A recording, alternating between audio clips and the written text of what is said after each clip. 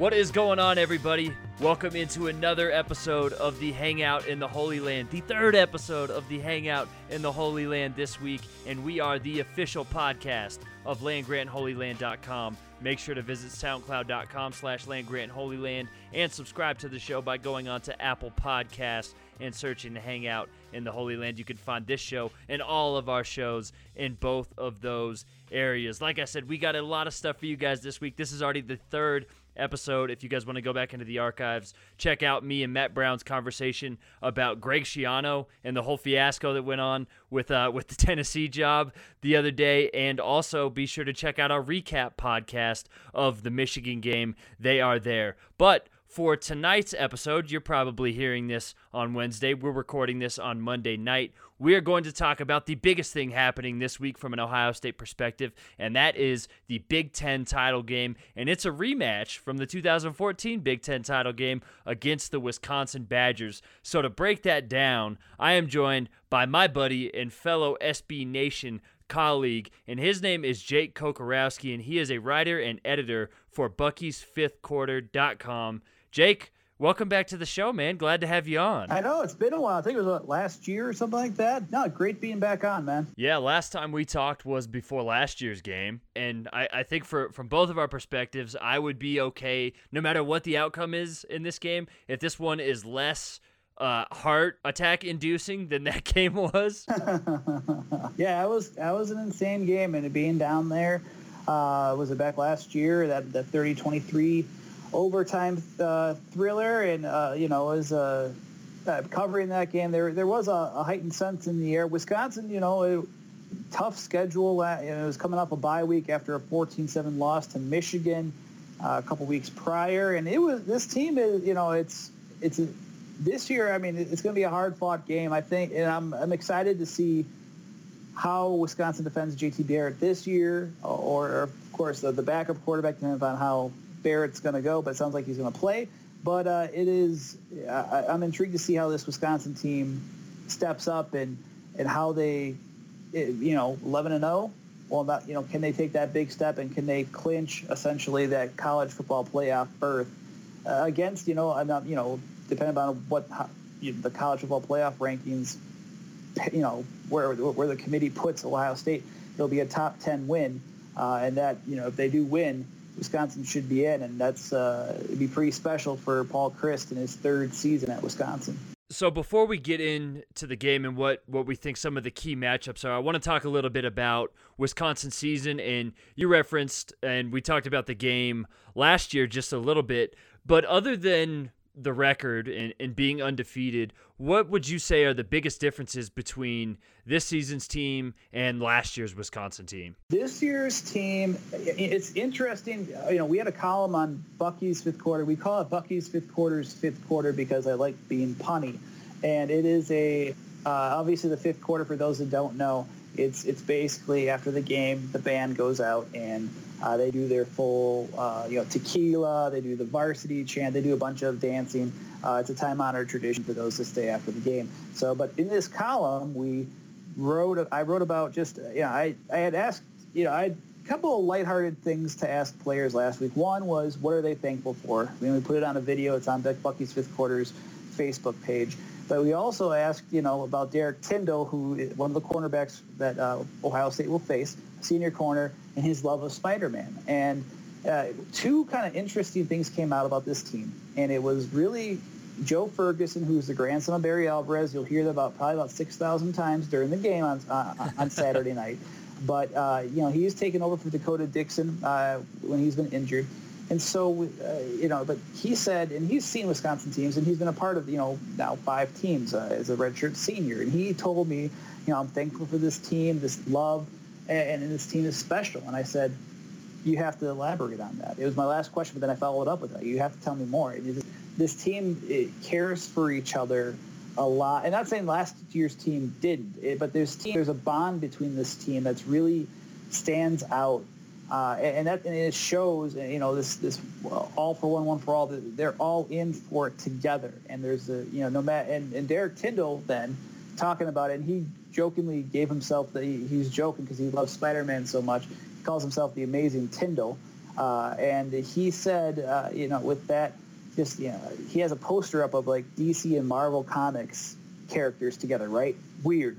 But in terms of weird in the sense of like, okay, what does it mean? And he said, well, it's our team. It's these guys, different guys coming together for a complete cause, for just one cause. And he says we all hang out together. I hang out with offensive linemen and the running. We're gonna go, running back and I, a redshirt freshman running back and I are gonna go see a movie. So there's this bond between these players that they've unified, and both squads take the one game at a time mentality. 2016's did, and they wound up with the New Year's Six Bowl win despite a heavy schedule on paper. And this year's team, I will say, the defense, even with Garrett Dooley and Leon Jacobs, the starters, leaving T.J. Edwards and Vince Biegel, as those two went off to the NFL, and you've seen what especially with what Watt's done in Pittsburgh, they've replaced that production pretty well, along with a JUCO transfer and Andrew Van Ginkel. They've replaced two secondary members, so they've replaced key seniors in there with Leo Musso and Sojourn Shelton, and Nick Nelson, a Hawaii transfer, is going to be a kid that could be he could leave after this year. He's had that good of a year. And Natrell Jamerson moved from nickel corner or cornerback to free safety, and he's one of the most underrated players in that defense in terms of speed and strength. So this team really, they've replaced the players from last year, and it's made the team stronger. So defensively, they've also had like the senior step up, maybe comparatively what you've seen from last year when the seniors played really well. And there's not a lot of seniors on this year's squad either. I think there's supposed to be 13 of them that graduated this year that were honored during Senior Day. Offensively, even without Ryan Ramczyk, this offensive line has matured even further. And you thought with Corey Clement and Daria Gumbawale, two seniors, they rushed well, but that offensive line wasn't where it was compared to this year. And they had so many line combinations the past two seasons in 15 and 16. Well, now, they've solidified the line, and you've seen the results, and you have an even greater back, I would say. As much as I like Corey Clement, and you've seen what he's done at the NFL with the Philadelphia Eagles being a touchdown machine, and Ogunbowale was a team captain, great presence, and got his yardage too last year. Jonathan Taylor emerged, this true freshman running back, and I think he's a true playmaker that he provides. He's mature beyond his years when it comes to the simple fact that he merges his strength and his physicality and his speed with a maturity of patience and vision, and also recognizing he still has so much more to go, and that includes having 4 or 5 lost fumbles this year, and he lost one against Minnesota last week. And so you have a home run hitter there, but it's a combination of these younger players and older players really stepping up, and this next man up mentality has really been prevalent throughout this team. It's not just a cliche. These guys live by it, and they play for each other, and they play for the team and the program. And now they're on they're one win away from making history for Wisconsin football. The biggest talking point from a national point of view about Wisconsin this year has been their schedule. And the out-of-conference slate this year was BYU, Florida Atlantic, and Utah State. And then in conference play, they did not match up with either Ohio State or Penn State. And right now, we are recording this on Monday night. So this last, before conference championship week, playoff rankings come out, and Wisconsin has been on the outside looking in throughout these whole rankings this season. And you figure it'll probably change with Miami's loss, and they'll be in that top 4. But what's your response to the notion that Wisconsin really isn't that good, and that their record is just a product of their schedule? At first, you could, I would say in the beginning, like a 17-9 win against Purdue, which was underwhelming, and I was at that game covering it. I was also at the Illinois game where they also only won, was it 24-14 or 24-10? Not a great win there. But granted, they were without Taylor for a good part of that game because he was injured. So, this team showed that they really, at times, it almost fit the moniker of a team that didn't deserve to get in there because, they're not passing the eye test, right? But I think that, I always thought these last 4 games of the regular season would show what this team was about. And they go to Indiana, who played Ohio State tough for the first half, first 2.5 quarters in Bloomington. They played Michigan tough, taking them to overtime, and they put up a fight in East Lansing against the Spartans. And they took care of Indiana pretty decisively in that game. And then what they did against Iowa, with what Iowa did against Ohio State, and you know that well enough, that 55-24 win with, almost 500 yards of offense. Unfortunately. Yeah, apologies for reliving those memories. But I think this team, and let me just point out here too, because I know some people, and you've seen some of the anchors on some of the sports show goes, come on, Wisconsin, get your strength of schedule up. You can't say that where back 6 to 8 years ago they put in BYU, who had averaged at the time underneath Bronco Mendenhall like 9 to 10 wins a season, right? And then you go into the Big Ten West, and that's the way that the division's set up. You can't have, how are they supposed to say, oh yeah, well, we're going to prop up Nebraska by sending some of our coaches over there? You can't do that, right? And Nebraska was supposed to be, the addition of Nebraska to this conference is supposed to be something special to give the West, when it came out in 14, when they started realigning everything, to give something more, right? And in Wisconsin, Nebraska was supposed to be fighting it out, and Iowa was supposed to be up there too. Well, Iowa's always Iowa, where they're going to flash big against big opponents and then dissipate. And when the expectations are high for Iowa, they always seem to be under achieving. And then when they're not supposed to do anything, that's when they step up and become big time. And there's so much coaching carousel within the past few years in the West. There's no, in my opinion, it's hard for Wisconsin to, what are they supposed to change? I don't. That's my problem with that. But you saw what they did against Michigan, and the committee saw it too. You've seen what they did, what they've done against Iowa, which 66 yards total offense. That's the best defensive performance I've ever seen and ever covered. I've covered the team for about 3-4 years, but you still talk to other writers, and it's impressive. I don't know if you'll ever see that dominant of a performance by a Wisconsin defense again. But this team has started to show, if their eye test that I meant in the past month, I would say that they deserve it. And they don't care about this perception either. You talk to these guys, they know the media stuff's on the outside. They don't care about it. They're going to go out there. They're going to win. They're going to get the W. That's all they're focused on, and they're not going to look ahead. They're focused, even with Ohio State looming 2 weeks, 2 Saturdays later, they still, that Monday before the Minnesota game, they're all about Minnesota. Because they know that they can't get to Ohio State undefeated and have that shot at a college football playoff berth if they beat the Buckeyes, unless they beat the Gophers first. And 133 total yards, against a really bad offense, and what they put up against, the defense. And I mean, they coasted. You could tell once they hit the field that there is no chance the Gophers had. There's no chance. And I think they asserted their dominance. You've seen that the past month, and I think that should answer. And if they beat the Buckeyes, that's only going to cement them in the college football playoff, in my opinion.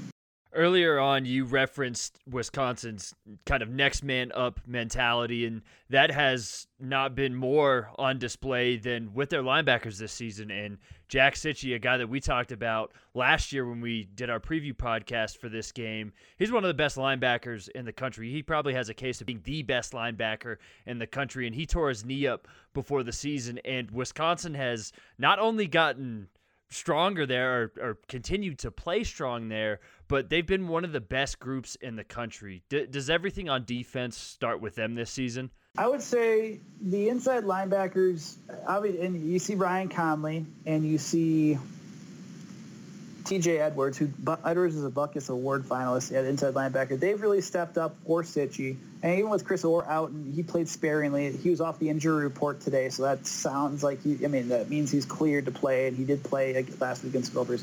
I think it really starts at the defensive line, and you'll hear that from a lot of the linebackers, where this is a team where you have Olives Sangapolu, who is a junior, about 350-pound guy, nose tackle, used to do backflips. He's crazy athletic, and then you also have the defensive ends that going into the game. I think they're going into this game. They'll be playing in their 151st game combined, 151 games combined that they've played in their time at Wisconsin. And two of them are team captains, and Alec James and Connor Sheehy, and Chikwe Obashi, before he was injured for a good chunk of this year, was going to be one of the guys that could have broken the all-time games played record, or would have been up there. And so that team, and then you rotate in younger guys. You have a Garrett Brand, and who's a true sophomore who's flashed at times, and Isaiah Loudermilk, who's this redshirt freshman who's 6'7", 306, and he's only going to be more of a force going forward down the road. He, this line has just eaten up the gaps and the holes, and that's allowed guys like Edwards and Conley to play fast. And that's part of the beauty of Jim Leonard's scheme. You'll hear the players talk about it. It's a simple scheme, and that allows them to not think a lot. And of course, when you're not thinking, what are you going to do? You're going to play fast, and you're not second-guessing yourself. And so, outside linebackers, too, with Dooley and Leon Jacobs and Andrew Van Ginkel, and to an extent, too, Tyler Johnson, a former walk-on, on the outside. Those guys have played very well, replacing that talent that you saw that would leave with Vince Beagle and T.J. Watt. So, I think it's underrated. Like, the defensive line just goes out there, they do work, they go out there. And you don't hear a lot about it. You will see Alec James, if he had a sack against Indiana. He did a thing where he was licking his fingers after, on the field after the sack, and it was a meme where it was amazing. That might be the most enthusiastic you'll see out of those guys. Those guys really just put their noses down. They get to work. They're not that flashy, and I think that's what starts with the success of that defense. But you can't say enough about Ryan Conley. You'll hear this a lot from me, former walk-on, because there's Sitchy. Sitchy was a huge blow that, and if you would have told me that guys like Sitchy and then two of your supposedly your starting receivers at the beginning of the year with Jazz Peavy and Quintez Cephas would not be here at the Big Ten championship game, I would, those names like that, I would tell you that there is some problem, that there might be some problems. But this next man out mentality with Conley and Edwards stepping up that inside linebacker, you have, and Edwards was going to be a starter, and he's going to be an NFL caliber linebacker. I think all four of those guys, Sitchy, Orr, Edwards, and Conley, can all play at the next level. And Conley has just really stepped up. A no-name walk-on comes on, and he just plays. It's what he did last year when injuries hit. He stepped up, and now he leads the team in tackles. So this defense really flies. There's speed on this defense, but they're going to also have to contain that rushing attack from Ohio State with Dobbins and Barrett and Weber. And, it's going to be a fun matchup because Wisconsin's one of the top teams in it, top one or top two teams in the nation in defending the run. And it should just be a lot of fun to see what Ohio State will try to do and what Jim Leonard and his defense is going to try to do to stop any momentum from Ohio State's side. I'll tell you what, man, Wisconsin has that stormtrooper thing going on at linebacker because somebody gets hurt, somebody goes to the NFL, some other bitch is just stepping in there and leading the team in tackles and making plays. And the most impressive thing is, too, everybody knows Wisconsin's always going to field a good defense, but folks, this isn't just this is a really strong defense. This is the number one defense in S&P in the country. They're 9th in rushing S&P on defense, and they're 9th in passing S&P. So not only are they very good, but they're also very well balanced. Their back seven, also the linebackers and the secondary, both number one in havoc rate amongst their position groups. So this isn't just a defense that does one thing. They basically do everything well. And on that note, in the matchup with Ohio State, how do they match up with the Buckeyes, and what can they do to create problems for Ohio State's offense? I think it goes to, with Leonard, with that defense, like I said, they're going to keep it, simple, but they also do some intriguing things with overloading the sides, from what we've seen, and the front four can actually get pressure, which is, you'll see sometimes they'll send 5 or 6 guys, but really, you'll get pressure where, a 3-4 scheme, and depending on if they're in a nickel look, which it depends upon the personnel of Ohio State. If they go to an 11 personnel, you may see that nickel look, but they just create matchup problems where there's a stunt inside, stunt outside. Or just a twist here and there that confuses the offensive linemen. So they play the matchups there, and they create confusion. And you'll see, too, where guys will step up and they'll decoy and they'll disguise well. And I think what Wisconsin can do, I mean, like they're part of one of the best rush defenses in the nation, and they're not going to. I don't think they're going to hold Ohio State to their, what they've held other opponents, right? Like, I don't think it's going to happen. I think the most that an opponent has actually gained so far this year has been, I think it was like Maryland with 136 yards, sounds about right. I don't think they're going to hold Ohio State. I think it's going to be a tough matchup there. But, I mean, if they could hold Ohio State to under 150, which, judging from the stats I've been looking at, that'd be well underneath Urban Meyer's offense's totals. It is that would be considered a win. I think they'll throw some, and Jim Leonard, I think he'll throw some things at Ohio State that maybe they haven't seen, and they're good at disguising. They're good at creating confusion. And that's where they'll thrive now. And Garrett Dooley was talking about just how they're two good offensive tackles for Ohio State during player availability today, and he was saying that they're going to have to play their best game at this. They have to put their show that they have pride and go out there and do what they need to do against Barrett in that offense. But I think it really just comes down to what they need to do is just what they've done this year: shut down the run.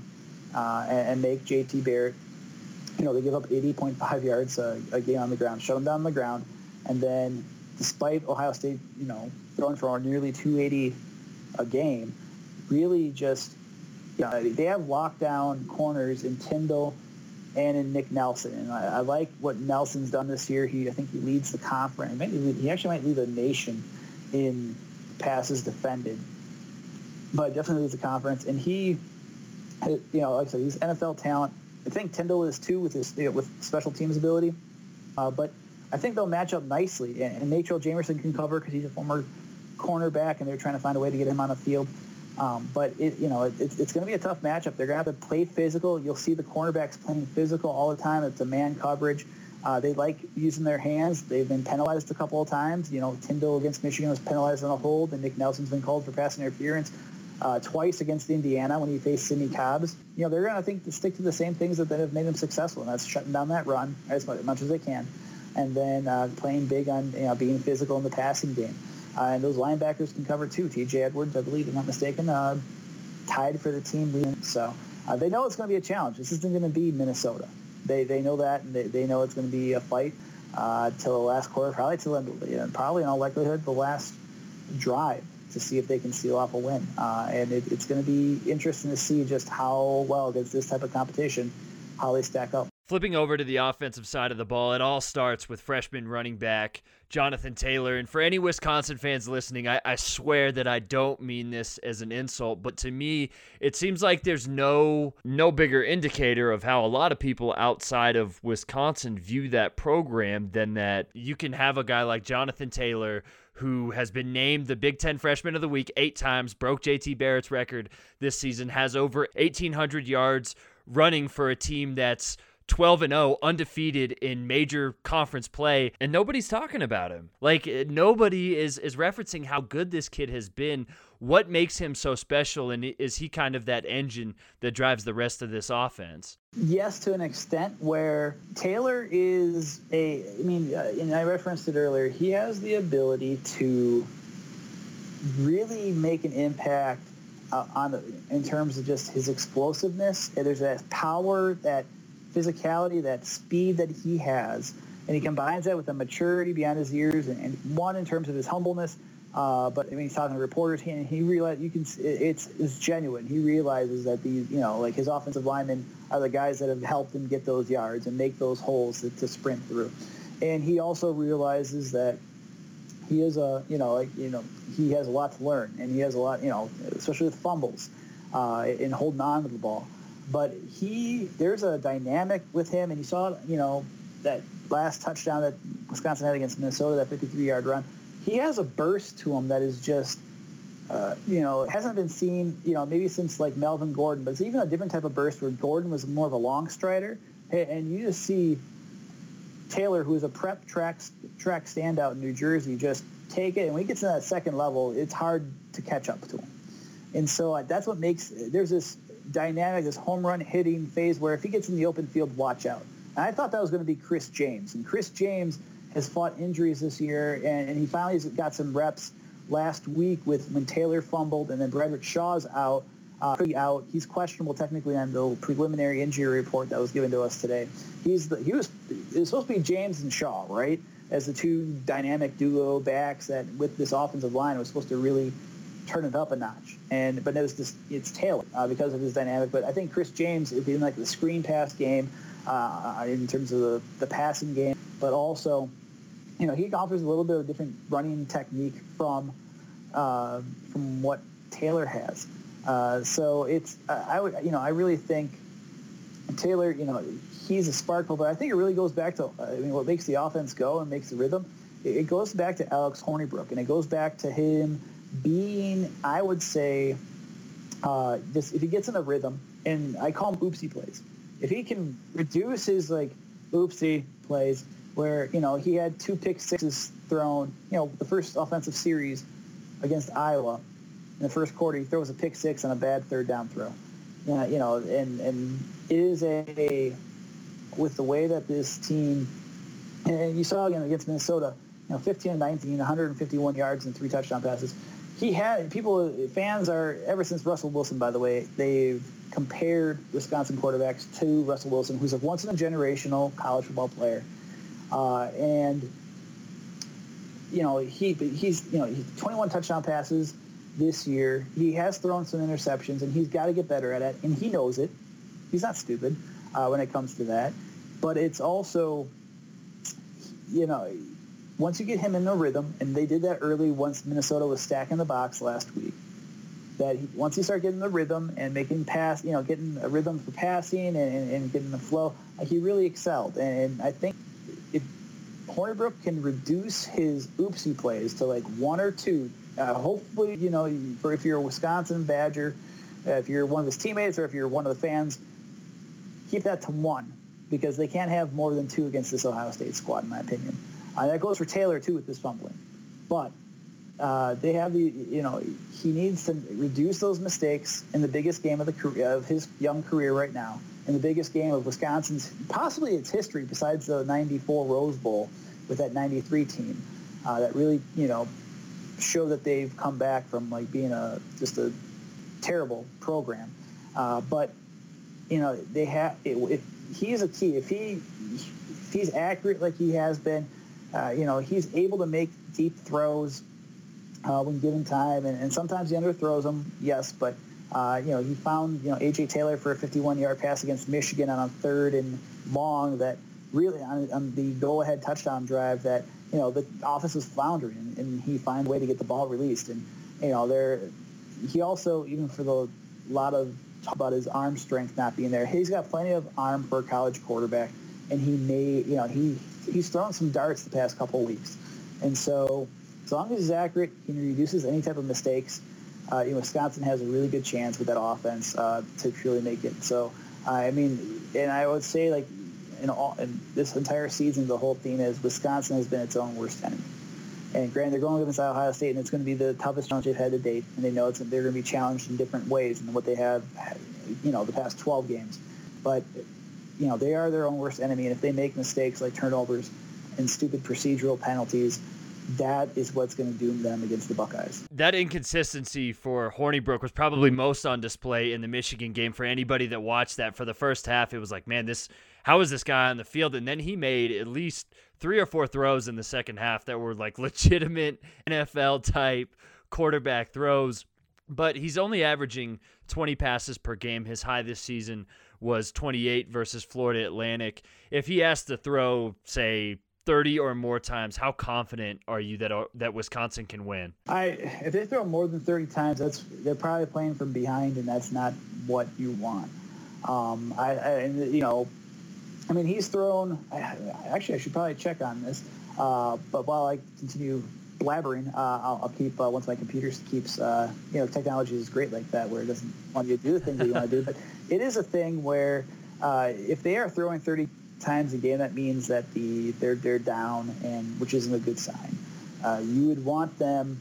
And the most that he's actually thrown was 28 times against Florida Atlantic, 24 times against Maryland, and 20 times against Indiana.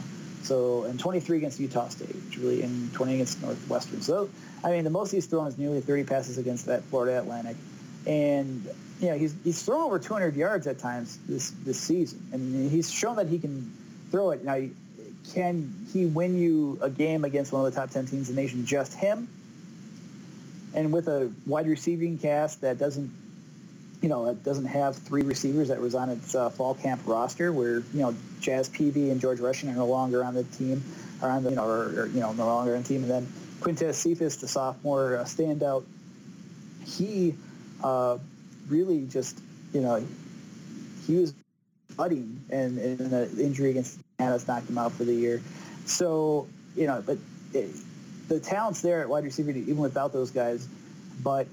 I mean, they would need to target like Troy Fumagalli and maybe I know there's some talk about how against against Iowa, how Noah Fant and Hawkinson got open against Ohio State, and also Oh yeah. You remember that, and then Michigan, possibly having some looks that maybe the pass just wasn't there, wasn't thrown right. So if he's throwing that many times a game, I'm worried, because that means Wisconsin's running game's not working, or they're just down huge, and so they're trying to pass to get back into it. But however, if they can exploit what, the tight ends like Troy Fumagalli, an All-American candidate and a John Mackey finalist, if they can utilize even further, along with Kyle Penniston, they may have a shot. If they have to throw 30 times a game, if Troy Fumagalli has 10 catches, well, then so be it, because they're finding a hole. But usually the bread and butter of Wisconsin's offense is that rushing attack, and he's throwing a lot in the game that most time it doesn't bode well for Wisconsin's chances. Yeah, Troy Fumagalli, if this makes any sense, probably scares me more in this game than Jonathan Taylor does, given the way that Ohio State's linebackers have played so undisciplined against similar type of offenses in Michigan and Iowa. And that's not to say that Taylor isn't going to be able to pile up yards, but if Hornibrook can just be accurate, you can definitely see how they would have success throwing the ball. A couple more here, and I'll get you out of here. What's the point threshold you think that if Wisconsin scores X amount of points, you feel comfortable about them winning? I would say if they can get to that's a great question. I would say 28. They get 31. 31. If they can get 31, which they've shown that they can do, I think that's a good chance. You've seen what, looking at the stats from what Ohio State's done this year, the best, in the nation, best in the conference in a bunch of categories. Second in passing, they are first in rushing, and overall in total offense, they're accumulating almost 530 yards per contest. If it's going to be a tough challenge. I mean, they're almost 44 points a game. It's going to be hard. If they can have that against Ohio State, I think Wisconsin's got a good shot. If Wisconsin give 28 to 31 points, probably the latter, I think that's when you can start saying that there's a good chance they can take home the Big Ten title. All right, final one here for you, and it's a two-parter. What's Wisconsin's best path to winning on Saturday, and then a score prediction for the game? Yeah, is this team, I would say keys to the game, it goes back to everything that they always want to do. They want to stop the run defensively, so they're going to have to stop Dobbins, they're going to stop Barrett, they're going to have to stop Weber, contain that Ohio State running game, force them Barrett to beat you through the air, and then on the opposite side, try to get that running game going that Wisconsin saw with Iowa Iowa versus Ohio State, where it was 243 yards rushing that the Hawkeyes had. Find ways to exploit that, but utilize those matchups like you said with the tight ends. Get Fumagalli involved. Use your seniors this way, where if they can get those tight ends down the field, or that can only help open up the offense, where they're not gonna Ohio State can't just focus in on Taylor and that running game. They're going to have to sometimes probably throw a little bit to get to open up the running game like they did last week against Minnesota, where that, a little bit of throwing motion, that's how they scored their first touchdown. They had a really balanced offense that first drive. I think they can do it. And I've been thinking about it. I've been stewing about it. Like, this team is special. Like, I've covered the team now for about 4 years. This team is something it's different about them compared to years past. And like I said, this team's special in some way. There's an intangible there that, they play for each other. They care about each other, which I know, that's all great, well and said compared to, you're facing, a team with the caliber and the talent and the pedigree that Ohio State has. But I think they get it done. I think they grind it out. There's a grit on this team, hashtag grit, whatever you want to call it. That is Garrett Dooley, during player availability, had a Got Grit shirt. It's a word that, it's a shirt from last year, if I'm not mistaken, from this team. And it personifies, Wisconsin football. They are smart, tough, and dependable, which is one of their models of the program. They say that way throughout the game. They're going to win. And I'm actually going to go, I'll say 30-24, Wisconsin in the end. It's going to be a tough game. It's not going to be easy. There's a very good chance Ohio State could, for some odd reason, the wheels fall off and everything goes wrong with Wisconsin. Hornibrook throws 2 or 3 interceptions. Jonathan Taylor fumbles the ball. The rushing attack just goes away. But these players pick each other up, and they're peaking at the right time these last 4 games, where they've really showed that they're among the nation's best. And I think it'll show on Saturday night. And like I said, I wouldn't be surprised if Ohio State wins, and they could win by 14 or so, if Wisconsin's demons with bad penalties and stupid turnovers take control. But this Wisconsin team is disciplined, and they have their best players playing well at the right times. And I think Wisconsin comes away. It's not being a homer. This is, usually I don't know if I did last year. It was against LSU. I think I picked them to lose last year, and they showed up big and they won. They beat the Tigers, at Lambeau Field. I feel that Wisconsin there's an intangible with this group that really pops, and have the talent first and foremost to compete. But I also think they have that extra factor of with this team, that they're not going to try to let each other down. And I think they pull off maybe what some people call an upset. Obviously, with Vegas already having Ohio State as the favorites, I'll take Wisconsin. My man, not only do I think you are not a homer, but I'm going to turn heel on the podcast here and agree with you. I think that Wisconsin wins this game because everything that scared me about the Iowa game heading into the season and the Michigan game, with the way Wisconsin plays offense, they're better than both of those offenses. And we referenced earlier a guy like Troy Fumagalli.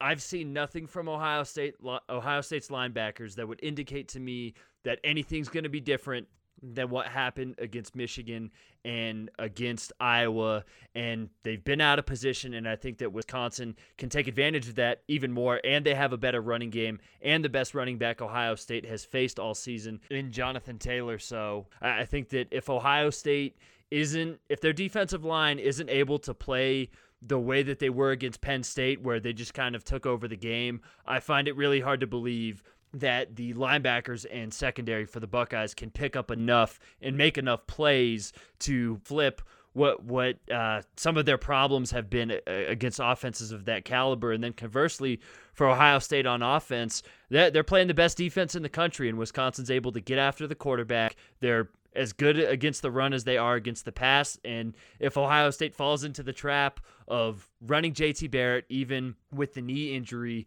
and doesn't from the start get J.K. Dobbins and Mike Weber involved, then they're going to face the same problems that they have in games like Michigan, early on against Penn State, the whole game against Iowa, and then going back to the Oklahoma game earlier on. So that is why I'm going to pick Wisconsin to win 24-20. Send all your hate tweets to me, guys, at DovesCo. So I'm taking the heat off your shoulders, my man. I appreciate it. I also, hopefully I didn't talk everybody's ear off, by the way. So I appreciate you having me on, man, and talking some Badgers. Like I said, it's going to be a great matchup, and it's going to be one of the better conference championship games I think people will see. Yeah, it should be a lot of fun. It usually is, other than the 2014 game. Whenever these two teams meet, it's physical. There's always, one or two plays that are game changers. You see a couple of big plays in there, and it always comes down to the wire. So if you want to follow anything from a Wisconsin perspective, which I highly recommend you do, be sure to follow Jake on Twitter at Jake, KOCOB5Q. Also visit Bucky'sFifthQuarter.com. You can follow them on Twitter. This is real easy, at B5Q. You can also check out any of Jake's audio work for Kielbasa Kings, Wisconsin. We'll have a link to that in the post. And also for the off season and for the holidays, he is the co-author of Walk On This Way, the ongoing legacy of the Wisconsin